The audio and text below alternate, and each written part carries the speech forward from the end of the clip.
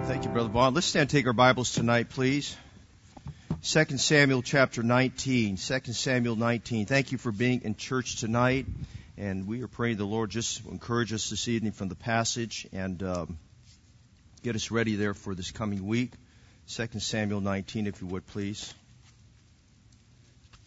Look around you. If your neighbor doesn't have a Bible, or specifically if they don't have a King James version of the Bible, would you share your Bible with them, help them find their place? Now, while you're there, put your finger also in 2 Samuel 17. We'll be looking there for just a moment and briefly at the verses there, and that will encourage us tonight. 2 Samuel 19.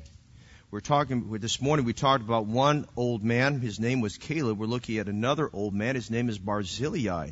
And old in the sense of age, not old in the sense of their lives and in terms of what they gave to God, and it'll be a blessing to you and me. Verse 31, say amen if you're there. Amen. Oh, that sounds pretty tired and weak. Let's try that again. Say amen if you're there. Amen. That's a little bit better. You got to make sure you're awake there tonight. Amen? And Barzillai, the Gileadite, came down from Rogelim and went over Jordan with the king to conduct him over Jordan. Now Barzillai was a very aged man, even 80 years old, and he had provided the king of sustenance while he lay at Mahanaim, for he was a very great man. And the king said unto Barzillai, come thou over with me, and I will feed thee with me in Jerusalem. And Barzillai said unto the king, how long have I to live? By the way, that's a good question tonight. How long have I to live? Now, normally we ask lost people, if today was your last day on earth, what percentage are you sure you're going to heaven? Now I'm going to ask you as a Christian tonight, if today was the last day you lived in this life, how will you stand before the Lord? How long shall I live? I told the people today as we talked about Caleb, I told the morning crowd, some of you were here. When you get to 80, you're closer to eternity than somebody that's in 20. But that for every one of us, there's a step between me and death. That's what the Bible says. And so notice tonight he asks the question, how long have I to live that I should go up with the king unto Jerusalem? I am this day 80, or if you would, 80 years old. And listen to his questions. He's just being very frank and honest about where he's at physically. Not where he's at spiritually, but where he's at physically. He said, can I discern between good and evil? He didn't say he didn't understand it. He was just saying, you know what, I think he had early signs of dementia. Can I discern between good and evil? Can thy servant taste what I eat or what I drink? Can I hear any more the voice of singing men and singing women? It's almost like reading Ecclesiastes 12. Amen. Wherefore then should thy servant be yet a burden unto my lord the king? Thy servant will go a little way over Jordan with the king. And why should the king recompense it me with such a reward? Let thy servant, I pray thee, turn back again, that I may die in my own city, and be buried by the grave of my father and my mother. But behold, thy servant Chimham, let him go over with my lord the king, and do to him what shall seem good unto thee. Now, write into marge your Bible, just so when you want to get this, I might be going so quick tonight, I won't want you to miss this. Chimham was Barzillai's son. And the king answered, Chimham shall go over with me, and I will do to him that which shall seem good unto thee. Oh, that's so good. And whatsoever thou shalt require of me, that will I do for thee. And all the people went over Jordan. And when the king was come over, the king kissed Barzillai and blessed him, and returned into his own place. Then the king went on to Gilgal, and Chimham went on with him, and all the people of Judah conducted the king, and also half the people of Israel. Barzillai only shows up 2 places in Scripture. The last three verses, chapter 17, verses 31 to 40, 2 Samuel 19. The king was in bad shape. The king had been run off his throne by his son. People were, back in the city, were thinking the king has failed us. Let's give our allegiance to Absalom. Things were unfolding. David spending his time in the wilderness weeping and crying. Not for himself, but because of what's happened. And even those who are with David, there may have been a few, they're not named, that in their minds they were thinking, has the king really failed? The king now is in process of getting back on his throne in chapter 19. The big question, chapter 19, is, why speak ye not a word of bringing back the king? Barzillai shows up out of nowhere. Out of nowhere.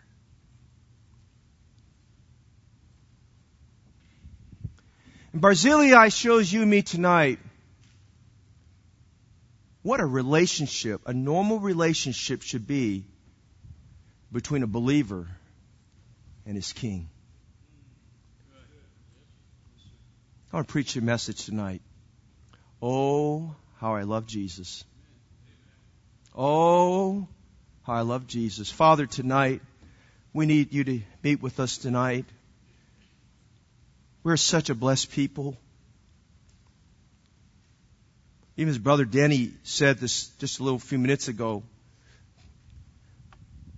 we just kind of have to revisit what you did over the last few days. Lord, I'm just revisiting the last 19 years. Lord, we're such a blessed people. I feel like the psalmist who said, what shall I render to the Lord for all his benefits towards me? The psalmist said, bless the Lord, O my soul, and all that's within me. Bless his holy name. God, tonight, thank you how Barzillai shows up in Scripture. And for the little time he's here, he speaks volumes to us about the relationship between a citizen of a kingdom and his king. Father, we need you to do a spiritual work tonight. I believe these verses of Scripture are a balm from Gilead. They're spiritual medicine for our soul. It's salve for open wounds. It's prescription for sorrows of heart. It's a needy spiritual prescription to help us through the journey. For those who are spiritually healthy tonight, it's a vitamin to keep them strong. And tonight I pray that, Lord, just as you spoke to me in my study and preparation, and God, in working my heart from this passage of Scripture, this is your congregation.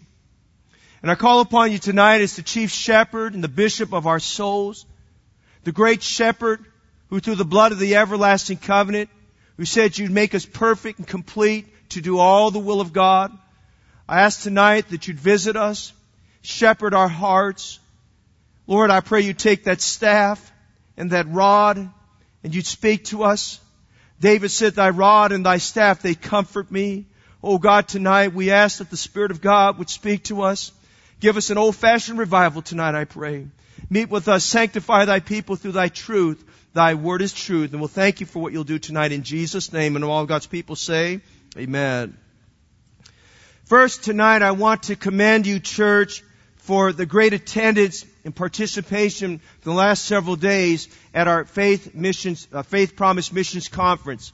Thank you for having faith in the program. You didn't know most of the people that came. They were unknowns to you, but God blessed. And as we prayed and just asked God what to do, God just gave us a wonderful, wonderful missions conference. I want to commend you tonight for participating, for those who've already submitted your pledges and those who are still praying about it, for participating in Faith Promise Missions, and $465,000 committed to missions. And we're just praying right now and asking God for His mind. I'm praying that, Lord, just with the extra funds we're going to have, I'm looking for many more missionaries that will get out there and get the job done and get the work of God going and do more for God and more churches to be started. I'm looking for buildings that we can help build on the mission field. And I'm praying that even we'd have a hospital we can help build on the mission field. That'd be pretty awesome. Amen. Just things like that we can help a missionary with. Vehicles that we can help buy like we did for Brother Keith Stensis, and things that we're helping for Brother David Board down there in Cambodia, and all these kinds of things there. And I want to commend you, church. I know you're tired. I know you're weary, but you've stayed by the stuff. You've been faithful, and thank you very, very much.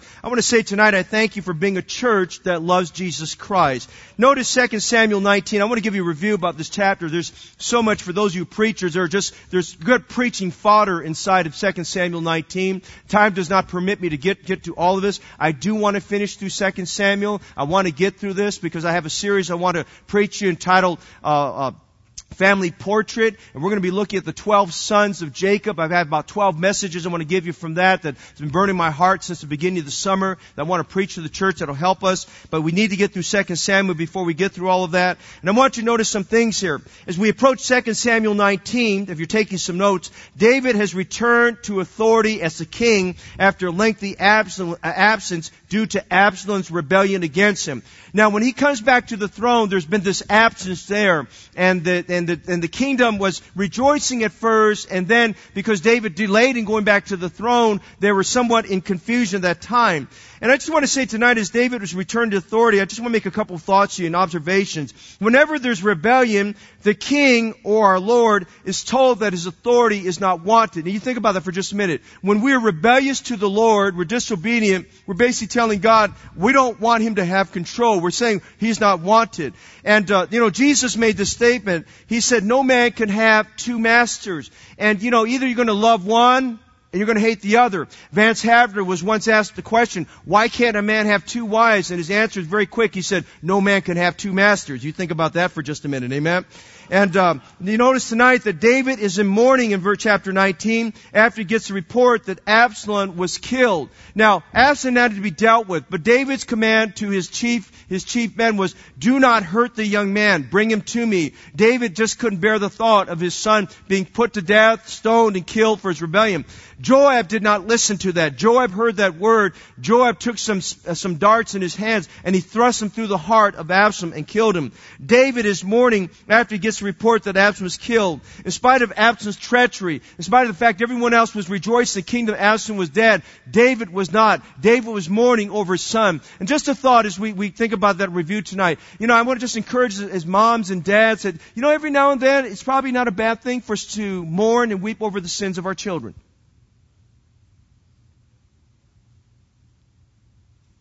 We need to weep and mourn over their sins. Nobody should be concerned more for the sins of your child than you. And let me just pause there for everybody else that wants to stick your nose in somebody's business and start micromanaging somebody else's kids. You worry about your own kids. You worry about your own kids. Everyone wanted to micromanage David about what to do with Absalom. David had to deal with the repercussion that he lost his son. Listen, whatever he could have corrected about Absalom, it's too late. It's gone. It's done. And so we notice this day David's in mourning, but notice something else. The kingdom at this moment in time is divided, and they're unsure what to do. You go to the beginning of chapter 19, and they're rejoicing, but David delayed going there, and so the people are saying, well, is he going to come after us? Those who've taken sides with Absalom are thinking, what do we do? And the people have gone back to their towns or back to their homes. They're hiding in different places. They're wondering what to do. They're waiting for David to come back to Jerusalem. He's not in Jerusalem at that moment in time. He's over in Gilgal. And Joab comes to the king, and I don't necessarily like the spirit that Joab came to David, but his mind was right. He came to him and says, listen, king, I realize you're mourning your son, but listen, if you don't get back your discernment and you don't get back to doing what you need to do, he says, you're going to lose the whole kingdom there. Now let me give you a thought about David just for a moment. We're just an introduction. David was a place in life where he lost a descendant. That hurts. David was a place in life where he not only lost a descendant, David lost his desire. He had no desire to be a king. You get hurt And you're hurt bad. You lose your desire about a lot of things. You're kind of numb about what you're going to do there. Not only that, but David was at a point in time, and Joab saw through this. Joab realized David had lost his discernment. He just wasn't thinking very clearly. Hey, let me tell you something tonight. When you go to the trial, and all of us will, listen to me tonight. You have a trial. There's a trial that's going to come in your life that's going to be way over your head. You're going to feel like that trial has knocked you off a boat and you've sunk many feet down below the surface of the water, and you're not a very good swimmer to begin with, and you're just going to kind of be in this place where you're just kind of trying to figure out how to get to the top, but you're not thinking very clearly. And listen, when those times come, we need to be very, very careful that instead of running from God or being numb to our situation and we're feeling indifferent about everything, it's very important during those times, regardless of how you feel, you need to get closer to God at that time. And let me tell you, that's easier said than done. Because when you're hurt and when you're numb, you don't feel like doing that. You want to get away. I've watched the best of people who say, it just doesn't work. I just can't do it anymore. And you're hurt because bigger than God, and you're hurt because bigger than your hope. You've got to be very, very careful of that. Now, with all that said, Joab was right in his mind. He said, King, you've got to get back to the throne. Now, his way he did it was wrong. He was disrespectful to David, how he spoke to him, and he was out of his place in how he spoke to him, but David needed to hear that. And so the kingdom is now starting to come back together. And notice in verses 9 to 10 of this chapter, the first group of people that comes to him is Israel. Israel comes to David as king. But during this whole time, we read verses 9 and 10, and the kingdom is at strife. Now that's kind of amazing. The king is now making motion to get back to the kingdom. He goes to the gate of Gilgal there. He's at the gate there. But while he's at the gate, the kingdom is at strife and there's disunity. Hey, listen, the devil doesn't want a united church. The devil doesn't want people getting back to the king. God, the devil doesn't want you and me to have the same fervor, the same excitement that we had just a Sunday ago about Faith Promise Mission. He wants us to kind of just sit idly by and let nothing move us. And listen, we've got to be very careful of those moments of time. But notice something else. The people who should have taken initiative to get David back to the throne was not Israel, it was the men of Judah.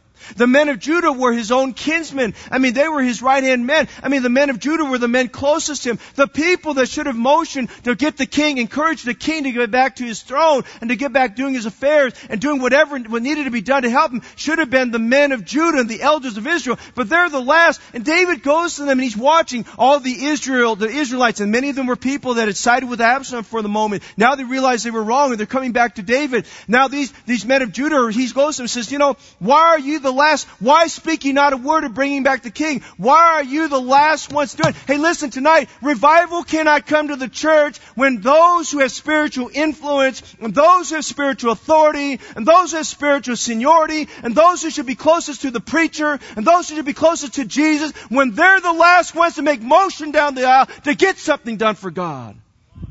That's Bible. Hey, don't leave me out hanging to dry. I'm the only one standing there in the middle. You have some courage and say, listen, I'm going to take a stand for Jesus Christ. That's what's happening here. Why are you the last to bring back the king?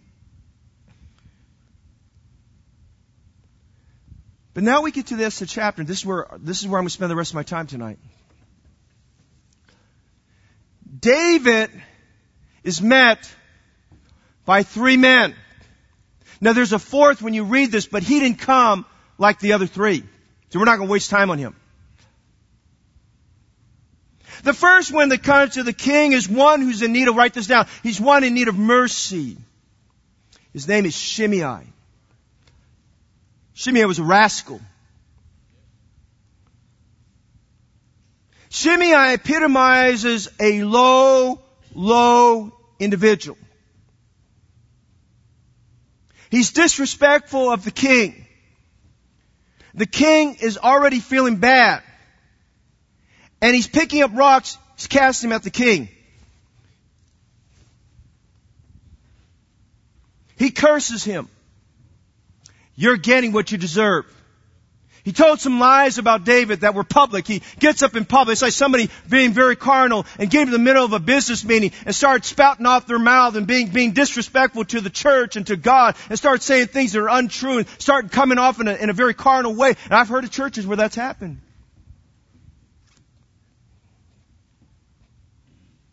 King's back on the throne. Shimei thinks, man, I'm in trouble now.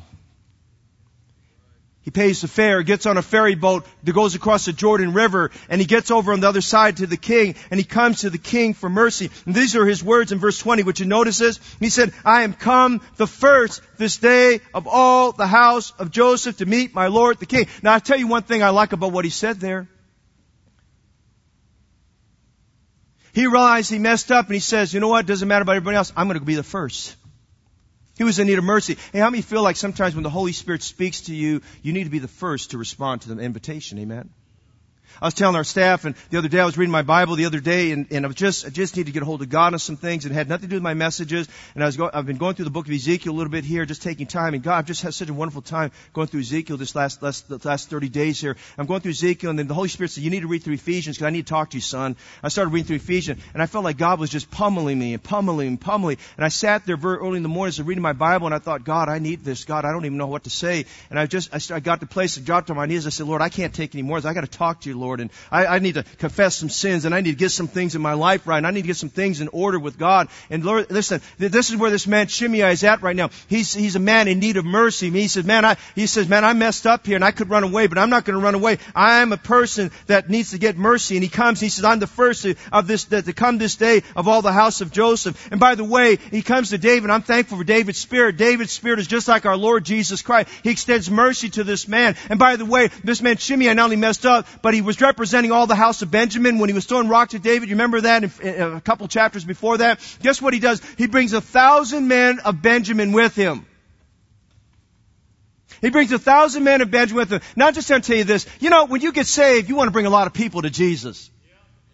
When you get right with God, you want to be an inspiration to others who may have the same issues going on in life, that you bring them to Jesus. You inspire them to come to the Lord. That's what Shimei is doing. He had a lot of faults in his life, but at that moment in time, he came expecting mercy in his life, and he got the mercy. But not only that, he brought a lot of other people that felt the same as he did 2 chapters before, and now he's coming to David, and as he comes to David, he brings all these men to David. Hey, that's a wonderful thing. Hey, it's a wonderful thing when you get really saved that you bring people to Jesus. It's a wonderful thing that when you get right with God, that other people see that, your children see it, and they get close to Jesus. That's a wonderful thing. We see a man who wanted mercy. Notice the second man.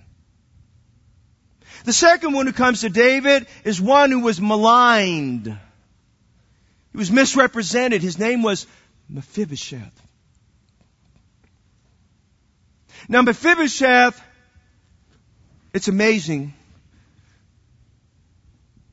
When a government is in upheaval, who starts clamoring for power? And Mephibosheth, remember we preached about him in 2 Samuel 9, he had a servant by the name of Ziba. Ziba had 15 sons? A whole bunch of servants? And Ziba, of all things, appears to David while he's in his travels, and he says, and he brings these things. He shows some deference to David, brings some things to him, and David said, wait. I see you here, and I see your sons here. Where is Mephibosheth? He said, that old lame boy. He aligned himself with Absalom. He did not. And you read this passage here, it's a very sad picture. Mephibosheth has not cared for himself. He is in a disheveled mess. He found out that his servant did him in, and the servant did him in for one reason. The servant did him in. He took liberties that did not belong to him. He took those liberties to basically take all of Mephibosheth's possessions that David had given to him. That's underhanded. That is wrong. He did a political job on him there. And so Mephibosheth comes, and David looks at him, and David looks at Mephibosheth, and he's looking at him very suspiciously. He said, what are you doing here? He said, my king, would you forgive me? Listen, I came here today because he said, I'm very sorry what happened. I didn't do what did happen. I got maligned by this man. And so he said, so David's thinking Mephibosheth came because he thought Mephibosheth wanted his property back. Hey, you read this. You know what Mephibosheth said? This is so touching. Mephibosheth said, let him have it. He says, I don't care he's got the land. What matters to me is that my king is back on the throne. He didn't come to David based upon what he could get out of David. He came to David so David would know that he had a heart of affection and loyalty for David that had not changed from day one. He said, listen, I'm like a dead dog. He said, listen, you invited me to be at your table of all people. You said you'd take care of me. He said, what right do I have deserved to even ask you for anything? He says, I don't want it. Let him have everything. I don't need it. As long as I've got my king, that's it. All that matters in my life. when we get hurt.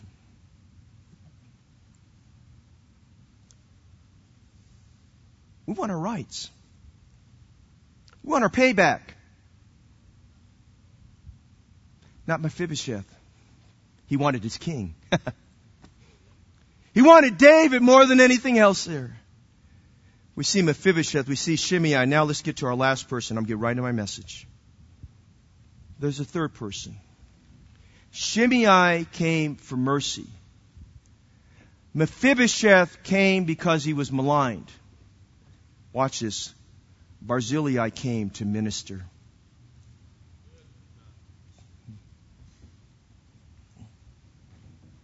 Read this. Most of the people who were coming to David were coming based upon what they could get from David. He was at a weak point.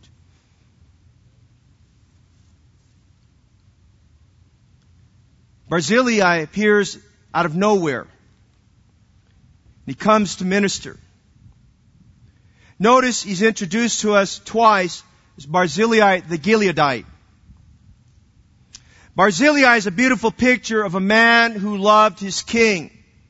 Barzillai is a lesson for you and me on how and why we should love Jesus. What you notice tonight, Barzillai teaches us, he inspires us, he helps us about loving Jesus. Notice Barzillai is a lesson to us about his ardent devotion. Notice Barzillai expresses his love for David through his ardent devotion. Would you notice with me again, verse 31? Barzillai the Gileadite came down from Rogelim and went over Jordan with the king, conduct him over Jordan. Now, there's a lot of things I want to say tonight, but notice this. He's a man of Gilead. He comes from a tradition of men that were loyal and devoted to God. I think tonight of a man by the name of Jephthah, who was a courageous Gileadite. I think of a man by the name of Elijah who came from Gilead. The men of Gilead were known for their courage, their ruggedness, and their devotion. They were devoted men. You find them at the front lines representing their nation.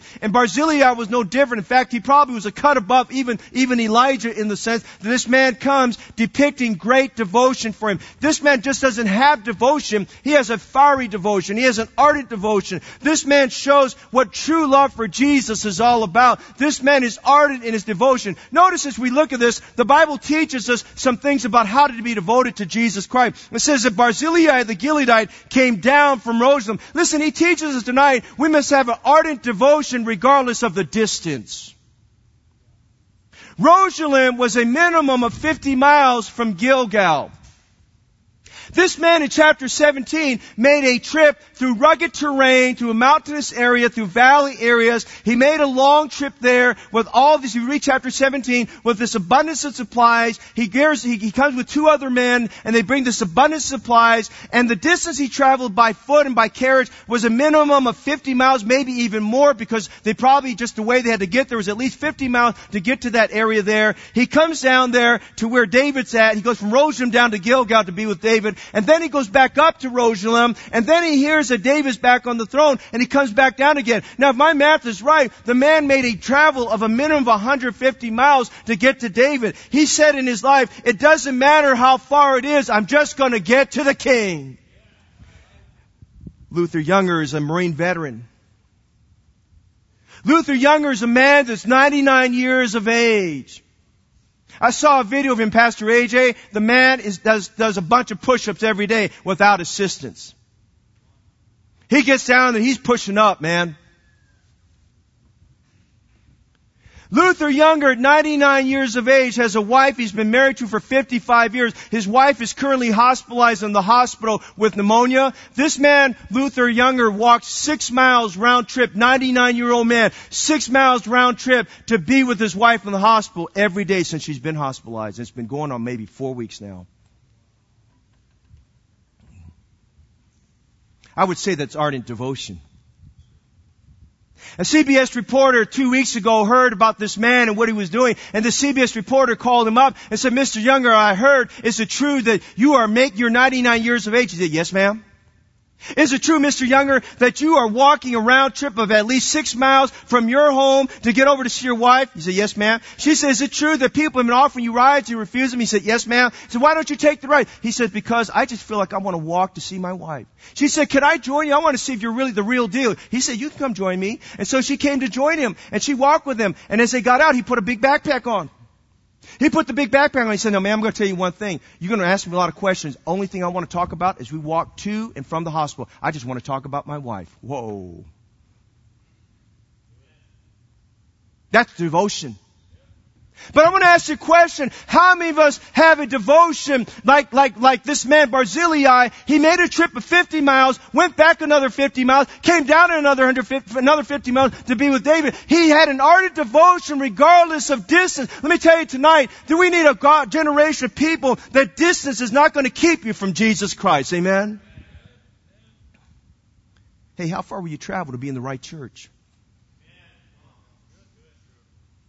And don't get offended, but the people who get here earliest are the people that drive the farthest away. And the people that are closest barely get here on time.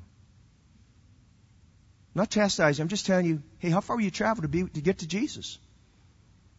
Hey, how far will you travel to go to the mission field to represent Jesus?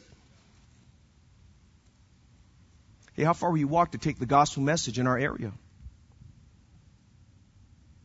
Barzillai, I said, hey, I'm devoted to David regardless of this. Hey, notice something else. He was devoted to David regardless of the dangers. It was dangerous for him to go down there. He's 80 years old. Grieves my heart not to grieve your heart. For elderly people that get mugged by people who take advantage of them. This man brought all these goods. You read chapter 17, he brings all these goods down there to be with David. Hey, along the way, there were terrains that he went to where there were robbers and thieves. There were some of Absalom's rebels that were still out looking for them. It didn't matter, Barzillai. Barzillai was devoted regardless of the distance. He was devoted regardless of the danger. There were no dangers that bothered him. He just decided, you know what? I don't care about the dangers. My king has a need, and the people with him have a need, and I'm going to make my way there. About a year ago this time, we had a missionary couple there on deputation in Japan that came to our church. Sat right over here. Their pastor Ken Waters and I met each other on vacation one year. There were 4 preachers that all showed up at the same place on vacation. It was really wild there. All 4 of us there. It was a rainy day. We all wanted the same place. Great time of fellowship. We exchanged phone numbers. One of them I already knew before. We just exchanged phone. And Brother Waters and I have been in contact since then. And every now and then he'll send me a text. I'll send him a text. And he called me up. He said, "Hey, Brother Fong," I said, I got a couple from my church. His name is Chris. Her name is Kim. I want to tell you the testimony about Kim Waters because they're coming down your church. She's got an eye problem. And if they don't deal with it down here, she found a doctor who can deal with it. She found an ophthalmologist, the only one in this that can deal with this disease she had. If she doesn't get it taken care of when she's down there, he said she's going to lose her eyesight. He said, "Can you help her?" I said, "We'll take care of it." We put her up and took care of it. Kim Waters was a Chinese girl born to Buddhist parents who lived in the country of Ireland. A missionary went to Ireland, and Ireland's a very tough place. Our missionaries that are in Spain, the Hayes, were there. They could testify to that. And this missionary, wherever he was at in Ireland, worked hard, did everything he could to reach people with the gospel. And one day, he saw this. He went to a Chinese restaurant where her parents had a restaurant. And he went there and he started ministering. He said, "Hey, can I bring your little girl to church?" They didn't understand what church was all about, but they thought, well, so they can help her. And this little girl, Kim Waters, now she's a teenager. She goes to church and she's hearing the gospel. One day, Kim Waters received Jesus Christ as her personal Savior. She goes home and tells her mother and father, "Hey, Mommy and Daddy, something wonderful happened in the church today. I went with Pastor Waters to church." And they said, "What happened today, Kim?" She said, "Oh, I got Jesus in my heart. I'm saved and born again, and I want to get baptized." Her parents flew off the handle and beat the fire out of Kim. Her father said to her in her dialect, "If you ever go to that church again, I will beat you up worse than this." Kim messaged the missionary, told the missionary what was going on.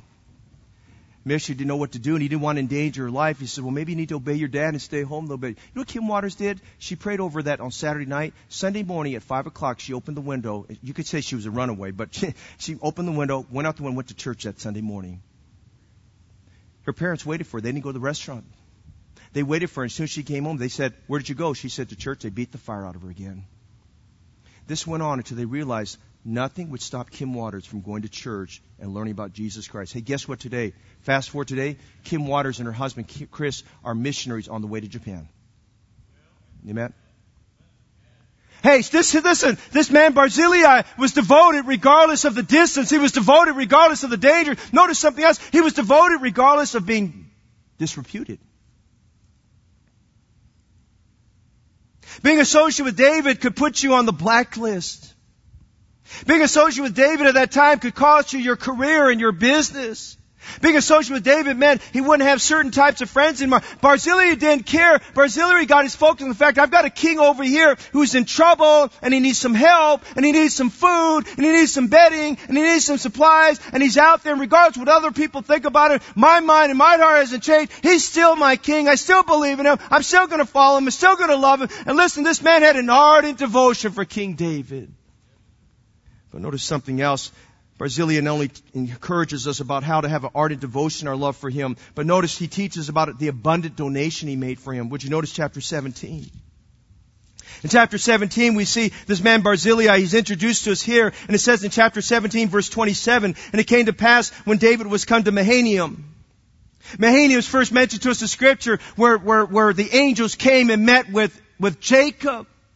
And there in Genesis 31, they met with him at Jacob there, Mahanaim, and he called that place Mahanaim, which means God's host, God's angels that take care of me. And listen, this man Barzillai had no idea that he and this man named Shobi and this man by the name of this man and this other man that's there, Mashur, who's from Lodabar. He had no idea that these three men were like angels and that God was sending in the life of this man by the name of David. And so Barzillai comes down there. You'll notice chapter 17, verse 27, it says, it came to pass when David was come to Mahanaim that Shobi the son of Nahash of Rabbah of the children of Ammon and Mashur the son of Amiel of Lodabar and Barzillai the Gilead of Rodzim. And I wish I had time to tell you about those other two men, but focus on Barzillai. Verse 28, it says, they brought beds and basins and earthen vessels and wheat and barley and corn, flour and parched corn and beans and lentils and parched pulse and honey and butter and sheep and cheese for David and for the people that were with him. For they said the people is hungry and weary and thirsty and wilderness. Hey, listen, when you read this, there's a reason why God gives us a very vivid description of this abundant provision. They came to bring an abundant donation because they love their king.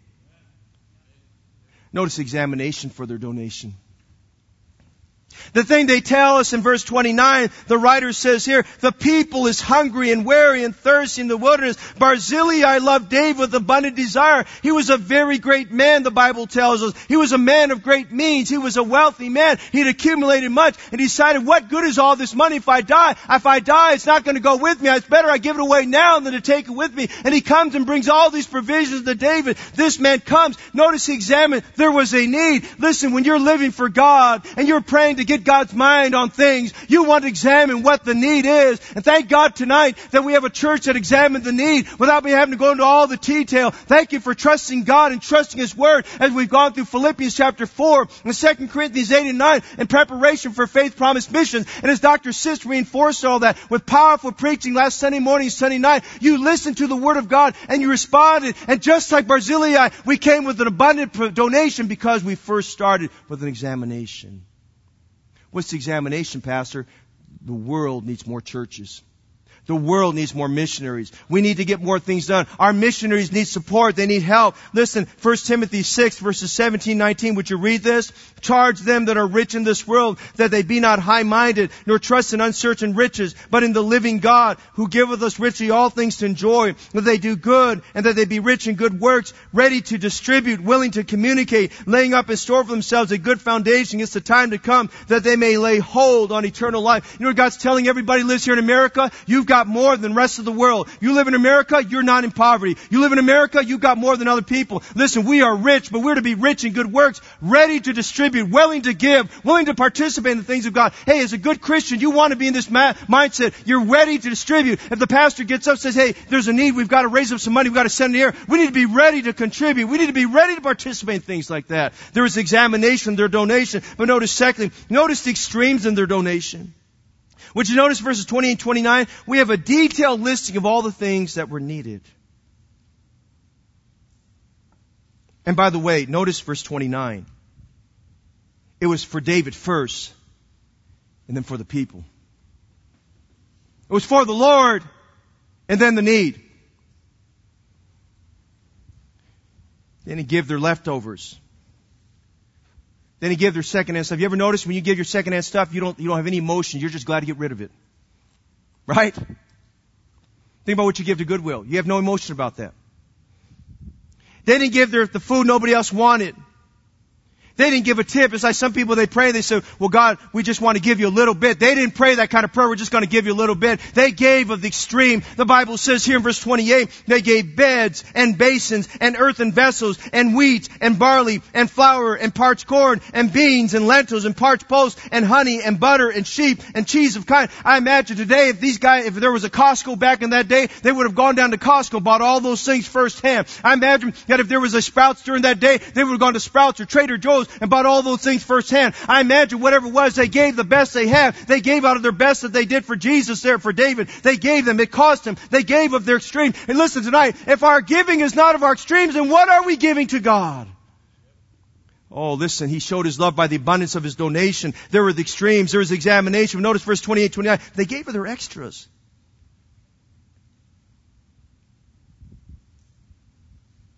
That wasn't enough. They were willing to bring more.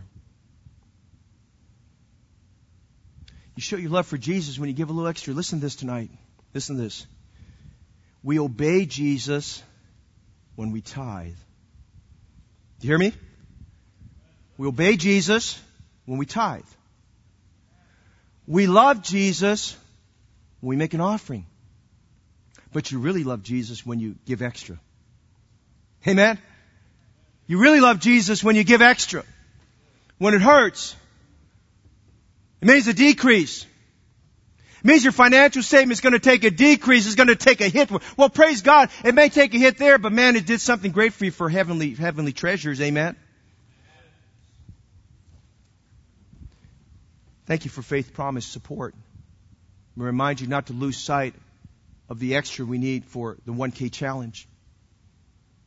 We still have a building here that's been a blessing, a building here that God is using. We're adding people to it. People are coming, enjoying the new building. We want to get that building filled up, and we want to get classes started. And we've got to get people trained to take some classes and get some things going. But I'm going to tell you tonight, we still have debt on this building that needs to be paid. And I want to encourage you tonight to get alongside with the mindset we need to be part of that 1K challenge. I'm praying that 400 of our people will come with a minimum of $1,000, a minimum $1,000 between now and January 20th. And I'm going to give you 3 prescribed dates you can participate, so you don't have to wait to January 20th. We already have a handful of people have already participated. They've already given their 1K. When they first heard about it, they said, I'm on board, Pastor, get me on board. And I'm saying for everyone who's high school age or junior high age and up, everyone can participate in this. Everyone has enough time to start thinking about what they need to do to scrounge up that little bit extra money, what they have to sell, what extra jobs they've got to do, what you've got to do to get there. I'm just saying tonight, they gave of their extremes and they gave of their extra. Listen, you obey Jesus when you tithe. You love Jesus when you give an offering, but you really love Jesus when you give an extra.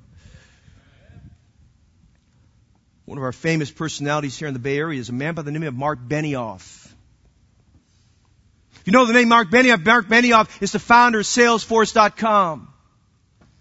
They have a big convention coming up later this month, and I've got some friends coming from overseas that called me and said, Pastor, we're coming overseas to go to the Salesforce.com event or whatever they've got going on there. He says, can we meet you for dinner? And I said, what in the world are you doing there? And he told me what they're going to be doing there. But Mark Benioff has built just a great name for himself. In fact, they got a building that's been constructed there in San Francisco called the Salesforce.com building. All of you have seen that if you've driven to the city there. And Mark Benioff did something very unique. He gave of his extreme in 2010 when he gave a gift to UCSF Hospital of $100 million. Man,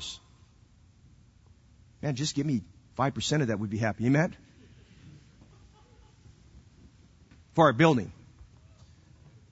hey, but you know what? He gave an extreme of $100 million, and the board of directors of UCSF was very excited about it, and they made all these things. Go visit the website. They just give all these accolades. But Mark Benioff and his wife Lynn did something beyond that. They not only gave of their extreme, they gave of their extras, because in 2014, Mark Benioff gave another $100 million to UCSF Medical Center. $200 million. He gave 100 in 2010. He gave 100 in 2014 for something he believes in. Hey, listen, I want to encourage you tonight. I want you to love Jesus. I want you to give to Jesus, not because you just believe me. I want you to give to Jesus because you love Jesus Christ tonight. Amen? Oh, man, we look at Barzillai and we see his ardent devotion. We see his abundant donation. But you notice the third thing tonight. Look at verses 33 to 37 back in chapter 19. We're almost done. Barzillai loved David with an ardent devotion. Barzillai loved David with an abundant donation. He proved his love. But notice this third thing, verses 33 to 37. Barzillai loved David because he anticipated his departure. He anticipated his departure. Notice what's going on here. In verse 33, the king said to Barzillai, come thou over with me, and I will feed thee with me in Jerusalem. And Barzillai said to the king, how long have I to live that I should go with the king into Jerusalem? I am this day 80 years old. Can I discern between good and evil? Can thy servant taste what I eat or what I drink? Can I hear any more the voice of singing men and singing women? Wherefore then should thy servant be yet a burden unto my lord the king? Thy servant will go a little way over Jordan with the king, and why should the king recompense me with such a reward? Let thy servant, I pray thee, turn back again, that I might die in my own city, and be buried by the grave of my father and of my mother. But behold, thy servant Chimham, let him go over with my lord the king, and do to him which does him good unto thee. Now you read this, you say, well, where do you see devotion? I want you to understand what's going on in this man's mind. When he appears to David, David has been grieving. David has been grieving the loss of his son Absalom. David's heart is still broken. It's still very raw and very tender that his son has died. And he's thinking in his mind, oh, if I could just get those years back. Oh, if I could just get my son back right with God. If I could relive my years as a father with a young boy, I would do all this different. I would do all that right. And David realized it was too late. And he was beating himself up. And he's grieving. And here he has this man Barzillai coming. Barzillai, when he came to in chapter 17, was at a critical time when he was a breath of fresh air to David. And he was encouraging to David, and David never forgot that deed that he brought all these beddings and the beans and the lentils and all the things that he brought, and the honey and the cheese and the sheep. He never forgot all those things. And he looks over here at Barzillai. He says, Barzillai, he says, tell you what, you know what? I'm just seeing you here as a blessing. I tell you what, Barzillai, I want to take care of you. I tell you what, Barzillai, I'm going to head back to the city. I want you to come with me. I know you're an old man. Let me take care of you. Let me just care for you. You're an old man. I mean, he saw the man was failing. He probably saw that he probably couldn't see as well as he did before. And he probably could tell that he's talking about he couldn't discern between good and evil, that maybe he was repeating himself over and over again. And it didn't make sense sometimes when he talked. And maybe he saw some early signs of dementia in this man. And he looked at this man by the name of Barzillai, and he said, Barzillai, I realize all these things, and I know you've got a lot, but let me take care of you, Barzillai. Let me care for you. Let me take you under my wings. Let me care for you. Stay with me till the day you die. But that wasn't Barzillai. Listen, Barzillai did not come to David that day seeking to get something more out of David.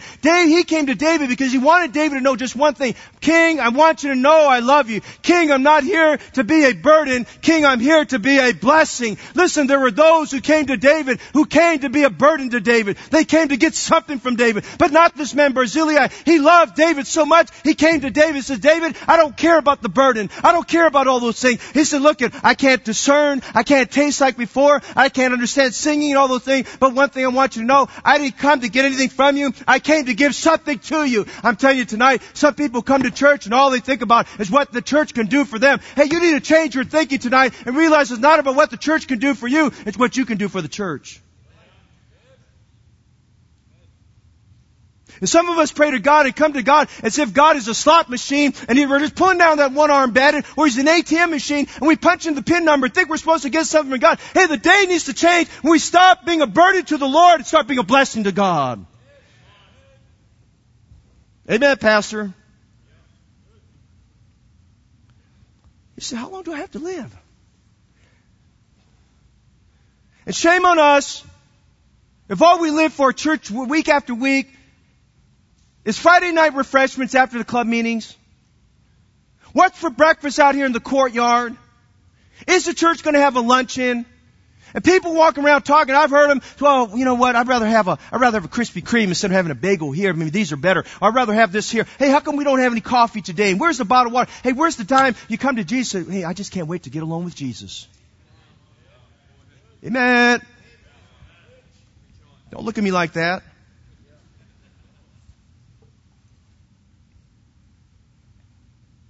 He was rare. How long have I had to live? He wasn't saying he wanted the king to care for him. All that mattered to him was he had the king. All that mattered to him is that he could touch the king and embrace the king. He says, man, I'm so glad you're back on the throne. And I'm so glad that you're back in your place. And I'm so glad that the people are coming to you. That's all that matters. That's why he made the 50-mile trek all the way back down. He just wanted David to know, David, I made the trip to just tell you I love you, David.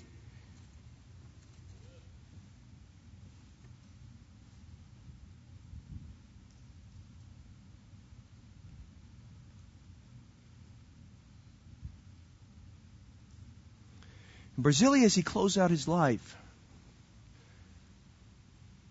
he wanted us to see, and God wanted us to see, he closed out his life the same way he's introduced. He closes out his life as a giver, not a taker. You hear what I said? He closes out his life as a giver, not a taker. How long do I have to live? David, if I come back with you, I'm going to have worse dementia. David, if I come back to you, you're going to want to do all these things. I don't want to be a burden to you. I want to be a blessing.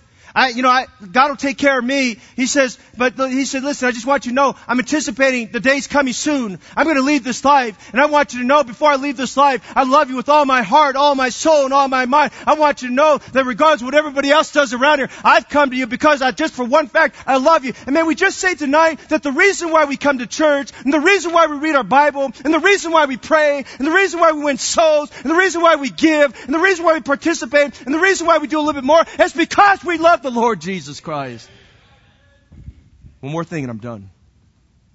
He loved him with an ardent devotion. He loved him through an abundant donation. He loved him because he anticipated his departure. But you notice we close this passage. Notice he loved him through the assignment of his descendant.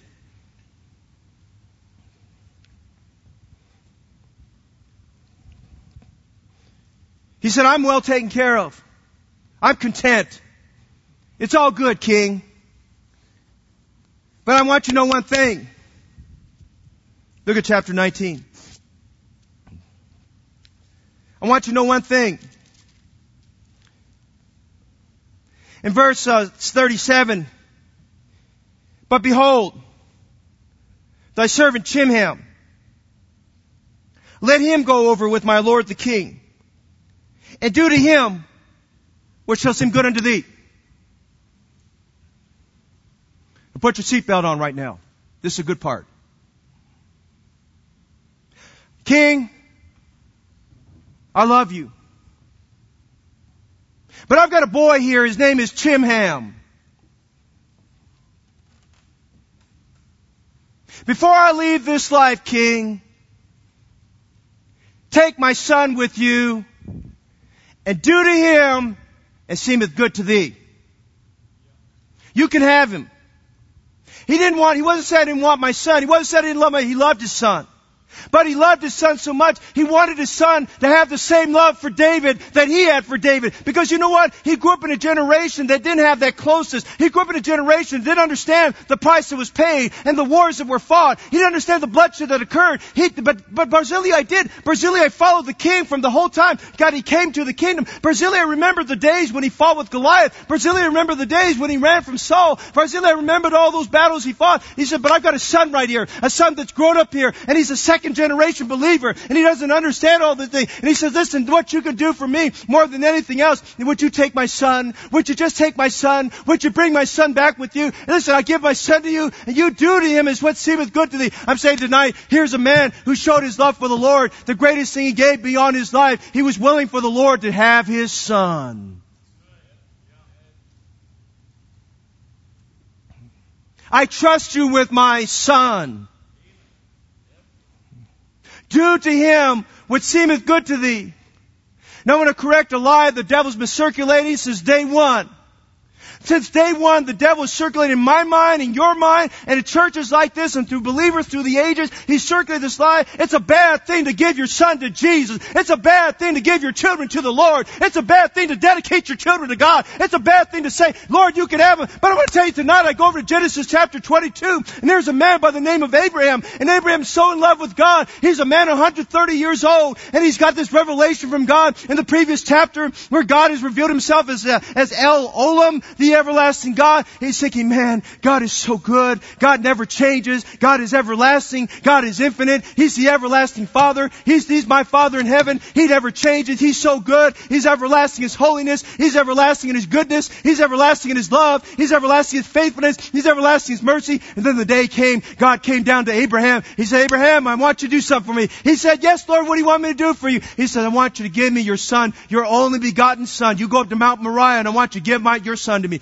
Listen, you wait that. What thrills my heart, he takes his son Isaac, who's 30 years old. That was the apple of his eye next to his wife Sarah. He loved his son. And he said, Lord, whatever you want me to do, I'll do it. And listen, he puts his son up on that altar. His son even asked a question. I see the fire. I see the wood. But where's the sacrifice? He said, the Lord will provide the sacrifice. He puts his son on the altar and he's willing to give his son up. He said, why would he do such a thing? Because he has such faith. When you read Hebrews chapter 11, he had faith that his son would be resurrected one day.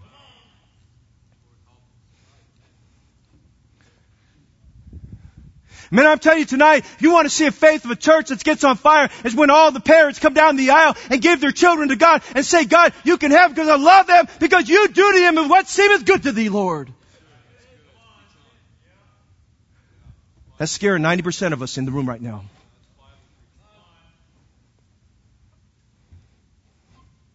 Would you take my son? Would you take my daughter? Would you have them, Lord?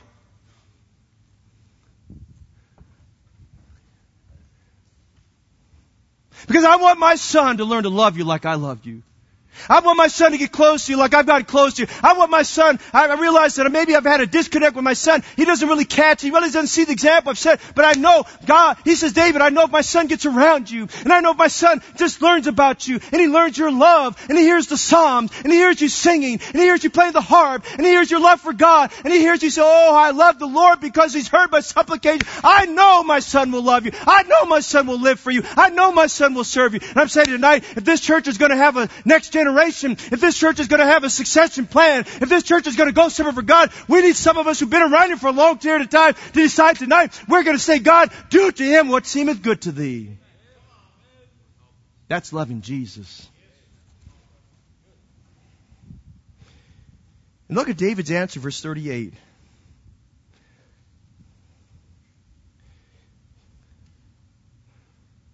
The king answered, Chimham shall go over with me. He wasn't staying there. He says, Chimham can go over with me. When Barzillai heard that, I imagine that 80-year-old man had a smile on his face, like probably not like the day he got saved. He can go with me. I'll teach him things. I'll show him things. He'll be so glad he came with me. And he said there in notice here, verse 38, let him go over with me. David said this, and I will do to him that which shall seem good unto thee. He says, you can trust me with your son. You can trust me with your son. We got this perverted thought that the will of God is going to put us in some prison. Listen, it's better to be in prison, the will of God, than be out in the world, out of the will of God. Then look what David promises him.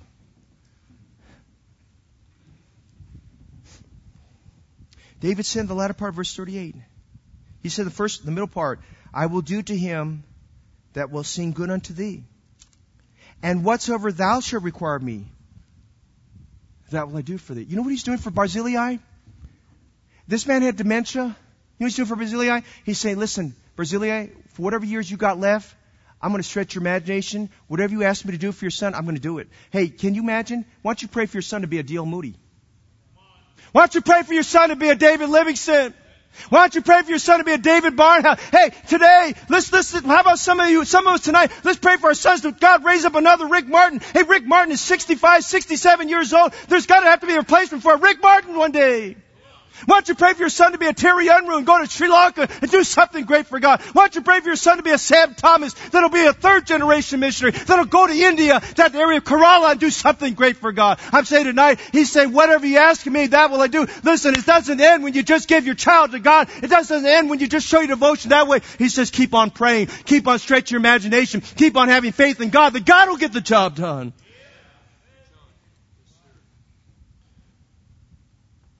Barzillai is showing extreme love for David once again. He's saying, my time in this life is almost over. You can have my son. Let me give you a thought. It's not profound, but it makes us think. Listen to this. If you love Jesus,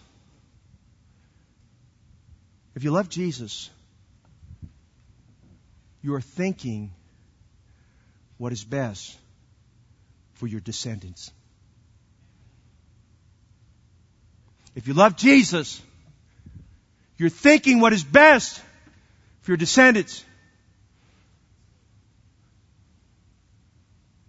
Hey, more important than me building a children's play center for our property, one day maybe we'll do that to help our kids. More important than that, I'd rather see your kids learn about the missionaries and give their lives to God. This man did not come to David to be a burden. He didn't come to David for an agenda. He came out of pure adoration for David. He said, whatsoever thou shalt inquire of me, that will I do for thee. You know what David was saying here? I'm Jehovah Jireh.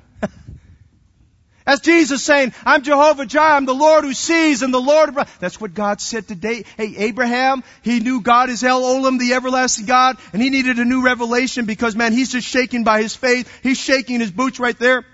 He's about to plunge that knife into his son Isaac, and then the Lord says, listen over yonder in that bush here, and he saw a ram caught by the thicket in its horns, and he saw God provided. He named that place Jehovah Jireh. You know what he did? God gave him a wonderful revelation that only comes when you're growing in love with the Lord. These revelations only come, these understandings of God and theology and understanding who God is and His character, His person, only comes when you're willing to make some sacrifice, when you're willing to step out and bleed some blood and give some things away for God. And he realized there, you know what? God loves me. God loves me so much. God loves me so much. God sees and God provides.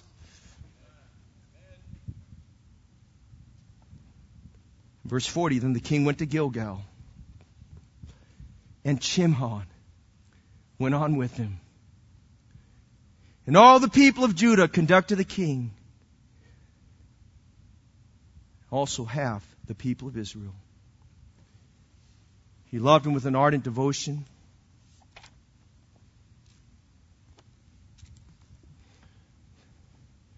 He loved him with an abundant donation. He loved him in anticipation of his departure. He loved him through the assignment of his descendant. We're done. Do you love the King? Do you love the King? Do you love the King? Doesn't sound like it. Do you love the King? There is a name I love to hear, I love to sing its worth. It sounds like music in my ears, the sweetest name on earth. Stand and sing with me. Oh, how I love Jesus. Oh, how I love Jesus. Oh, how I love Jesus, because He first loved me. It tells me of a Savior's love who died to set me free. It tells me of His precious blood, the sinner's perfect plea. Sing it like you mean it. Oh, how I love Jesus. Oh, how I love Jesus. Oh, how I love Jesus, because He first loved me. My Jesus, I love Thee. I know Thou art mine. For Thee all the follies of sin I resign. My gracious Redeemer, my Savior art Thou. If ever I love Thee, my Jesus, 'tis now. Look at that one. I love Thee because Thou first loved me. Sing it with a smile on your face. And purchase my pardon on Calvary's tree. I love Thee for wearing the thorns on Thy brow. If ever I love Thee, my Jesus, 'tis now. I'll love Thee in life, I will love. That's what Barzillai said. And pray. He said, how long shall I live? Long as Thou lendest me breath. And say when death lies cold on my brow, if ever I love Thee, my Jesus, 'tis now. On the last, in mansions of glory and endless delight. Do you mean it? I'll ever adore Thee in heaven so bright. I'll sing with a glittering crown on my brow. If ever I love Thee, my Jesus, 'tis now. He loved him with an ardent devotion. He loved him through an abundant donation. He loved him because he anticipated his departure. He loved him through the assignment of a descendant. Do with him what seemeth good to thee. And David responded, whatsoever thou shalt require of me, that will I do. We need to have an invitation time. Tomorrow's Labor Day anyway. You're not in a hurry.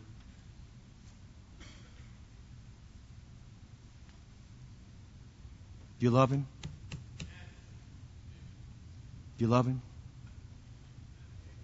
He had a devotion for Him regardless of the distance. He had a devotion for Him regardless of the dangers. He had devotion for Him regardless of the disrepute. Paul said it this way, we're the scum of the earth. But he loved Him. He loved Him. Do you love the Lord? Father, tonight, thank you for Barzillai. What a testimony of love for his King.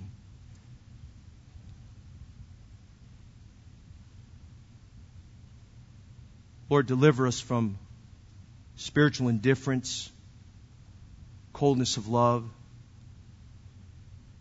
a passionless Christianity, a jaded mindset. Barzillai didn't come to the king to be a burden.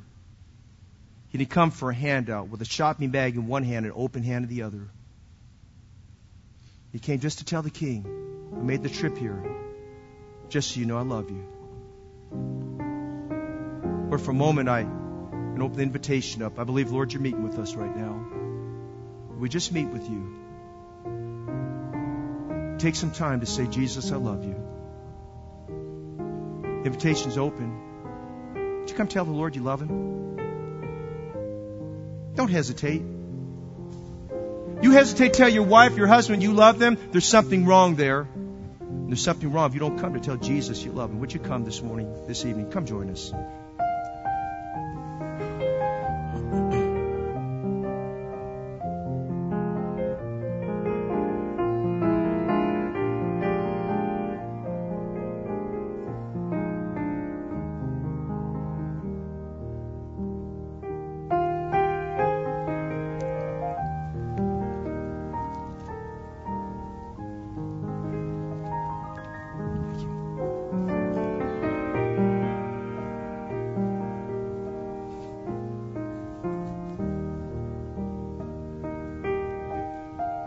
Are you saved?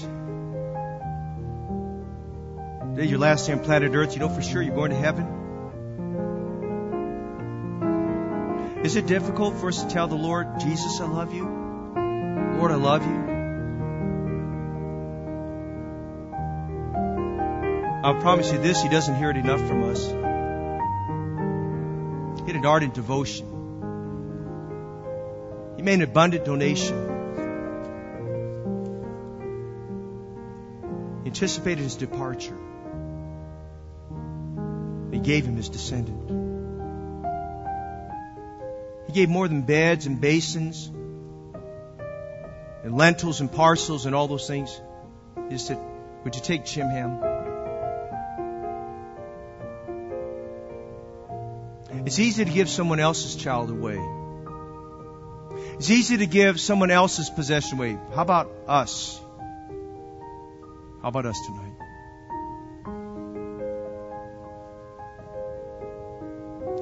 Father, tonight, we love you. We don't say that cheaply.